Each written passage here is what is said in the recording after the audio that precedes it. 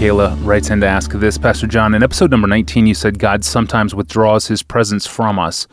How does that not contradict God's new covenant promise to never leave us or forsake us in Hebrews 13, verse 5? I love that kind of question because to me, the best questions are how things fit together.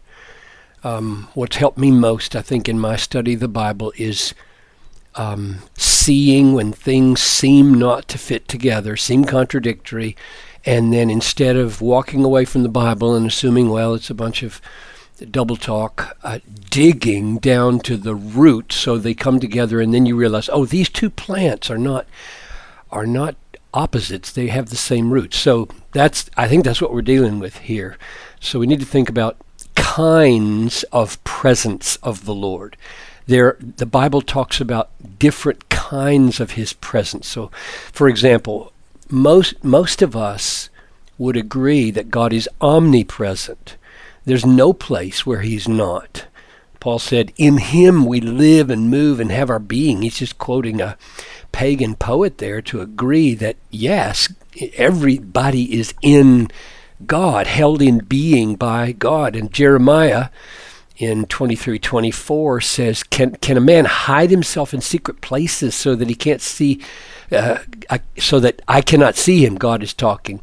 Do I not fill heaven and earth, declares the Lord? So I think the first and most basic sense that we need to talk about is he's everywhere. God is omnipresent, including in the lives of believers and unbelievers, holding them in being, knowing all that they do firsthand. And then Michaela points to, and she's absolutely right, there is this special presence. She calls it the new covenant promise of God's presence in Hebrews 13:5, which says, keep your life free from the love of money and be content with what you have, for he has said, I will never leave you or forsake you. Or we could go to Matthew 28, behold, I am with you always to the end of the age. Or we could go to 2 Corinthians 4, I am persecuted but not forsaken.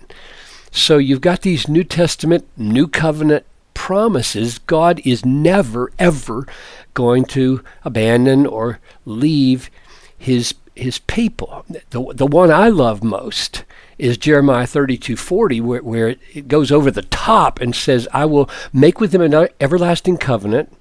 This is now the new covenant, that I will not turn away from doing good to them. And then he adds, and I will put the fear of me in their hearts so they may not turn from me. So this new covenant promise is not only that God won't walk away from us, he won't let us walk away from him. So I want to say to Michaela, yes.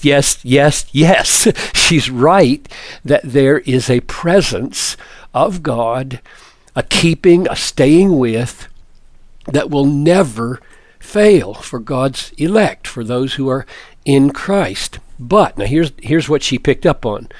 There is another way in the Bible that it talks about the presence of God.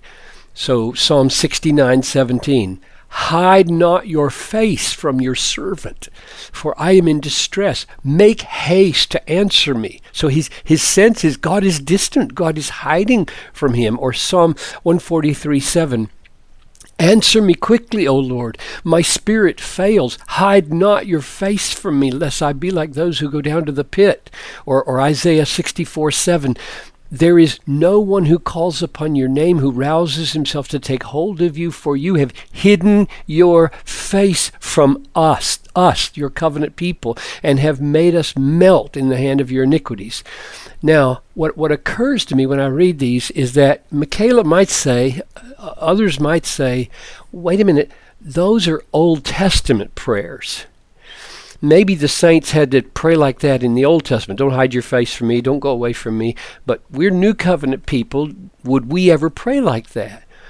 And there are a couple of problems with that objection. One is that in the very text that Michaela quoted from Hebrews 13:5, where it says, the Lord has said, I will be with you, I will not leave you. That's a quote from Joshua 1:5.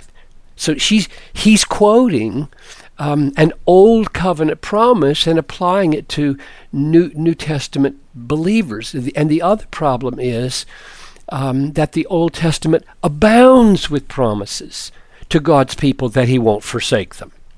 1 Samuel 12:22, the Lord will not forsake his people for his great name's sake. Psalm 37:28, the Lord loves justice, he will not forsake his saints. Psalm 23:4, we all love Psalm 23.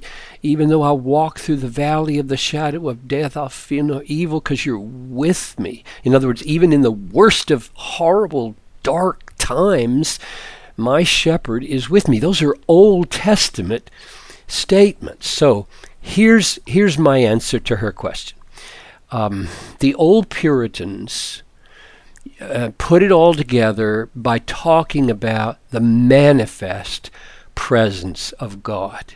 And they were using that phrase manifest, experienced, known, tasted presence of God to distinguish it from the omnipresence of God and from the covenant keeping of God, which may or may not be experienced intensely from time to time. And I think this is really, really helpful. In other words, sometimes God withdraws his presence from us. That's the phrase, that's the statement I made that Michaela stumbled over. She said, how can that be? When I say that, sometimes God withdraws his presence from us, I don't mean that we are forsaken by our covenant God. I mean that the manifestations of his presence are limited. He doesn't withdraw his covenant commitment to us or his sustaining grace from us. What he withdraws is the sweetness of his fellowship from time to time, or the conscious sense of his power.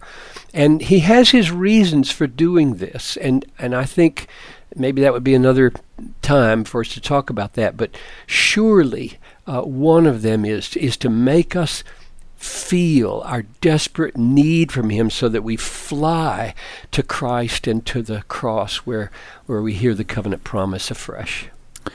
Yes, amen. Thank you, Pastor John. And thank you, Michaela, for your question. She was asking a follow-up question to episode number 19. Does God ever withdraw his presence from his children?